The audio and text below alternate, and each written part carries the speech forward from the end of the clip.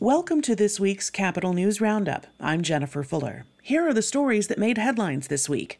The state opened another shelter for migrants in Chicago on Wednesday. It's the latest step in dealing with an influx of more than 30,000 asylum seekers sent to Illinois from states on the southern U.S. border since the summer of 2022. This new shelter is slated to host about 220 migrants in a former CVS location in Chicago's Little Village.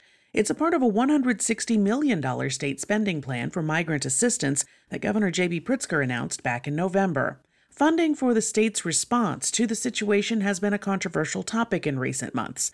With a centralized federal response lacking, some have called on the state and city governments to increase their investments in migrant assistance. But lawmakers did not act on a supplemental spending plan in the legislature's fall veto session, something Governor Pritzker said he discussed with legislative leadership in Springfield. The U.S. Supreme Court has denied one request to review Illinois' assault weapons ban, but many believe the court is more likely to take up another challenge to the law later this year. The High Court turned down a request by Republican State Representative Dan Calkins of Decatur to hear an appeal of the case he lost before the Illinois Supreme Court in August. That focused on campaign donations to two Democratic justices by Governor J.B. Pritzker.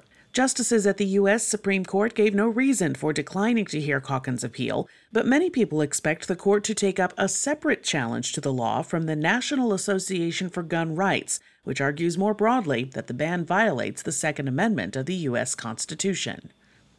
The Illinois Supreme Court will decide later this year whether investigators violated a Decatur woman's Miranda rights in a case that led to her conviction for murder.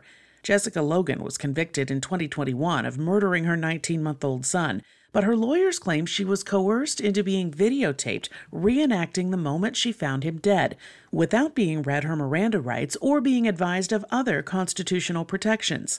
In arguments before the Supreme Court this week, Illinois Assistant Appellate Defender Gilbert Lenz claimed the reenactment violated Logan's constitutional rights and puts future defendants in similar jeopardy. The state was telling the jury, you can convict on the inadmissible evidence alone.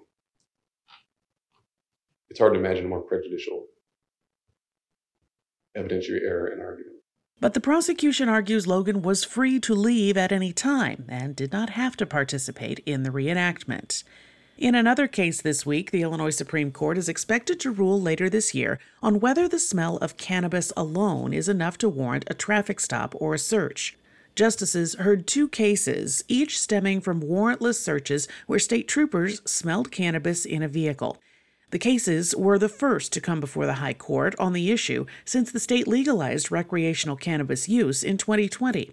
Attorneys for the people who were stopped and searched say the smell of cannabis alone should not be the probable cause to search a vehicle. But the state argues cannabis must be transported in odor-proof packaging, meaning the odor equates to a Class A misdemeanor. Several other states' Supreme Courts have faced similar cases. The Minnesota Supreme Court recently denied the idea that the smell of cannabis is enough to constitute a search or would lead to criminal findings. Most states that have faced the challenge, including Maryland, Pennsylvania, and New Jersey, have determined the odor of cannabis alone is not enough to justify searching a vehicle. But last spring, the Wisconsin Supreme Court viewed the matter differently with a 4-3 ruling that said a cannabis odor is enough for police to search a car. Marijuana dispensaries in Illinois set another record for sales last year to the tune of $1.6 billion. That includes a record in sales to in-state residents, but a decline for people coming in from out of state to make a purchase. The growth in 2023 marked a 5% increase from the year prior, meaning the pace of the industry's growth is slowing. From its first year to its second, sales grew by 106%. In 2022, growth was marked at 12% from the year before. A $10 million state grant will help complete an expansion of cancer treatment services in southern Illinois.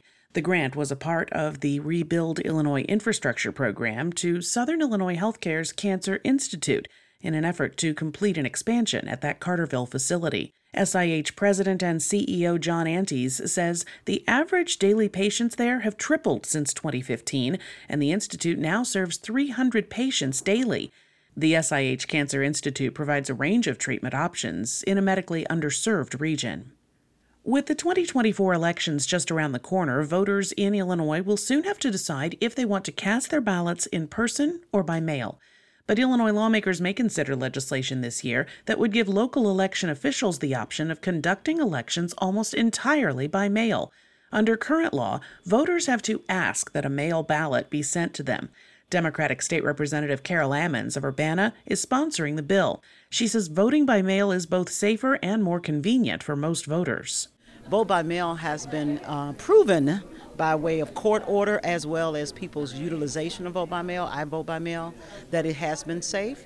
There has been no problems. I've not missed a single election.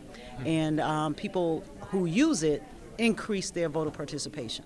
At least 8 other states and Washington, D.C. already conduct their elections almost entirely by mail. Illinois Secretary of State Alexi Giannoulias wants people in Illinois to add one more thing to their list of New Year's resolutions. Don't come to the DMV. Giannoulias announced reforms to his Skip the Line initiative this week. The Skip the Line initiative was announced last year. His office says since the start of the program, an alarming number of no-shows has made the online appointment process inefficient. The reforms include text reminders for appointments for people who need to come to the DMV in person, as well as changes to driver's license testing so that driving schools can have similar rules as driver's ed instructors at high schools, meaning they can administer driving tests for their students. You can learn more about online services at ilsos.gov. And that'll do it for this week's Capitol News Roundup. Remember, you can subscribe to this podcast and others by visiting our website, capitolnewsillinois.com.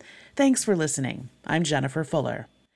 Capitol News Illinois is a nonprofit, nonpartisan news service covering Illinois government. Major funding is provided by the Illinois Press Foundation and the Robert R. McCormick Foundation.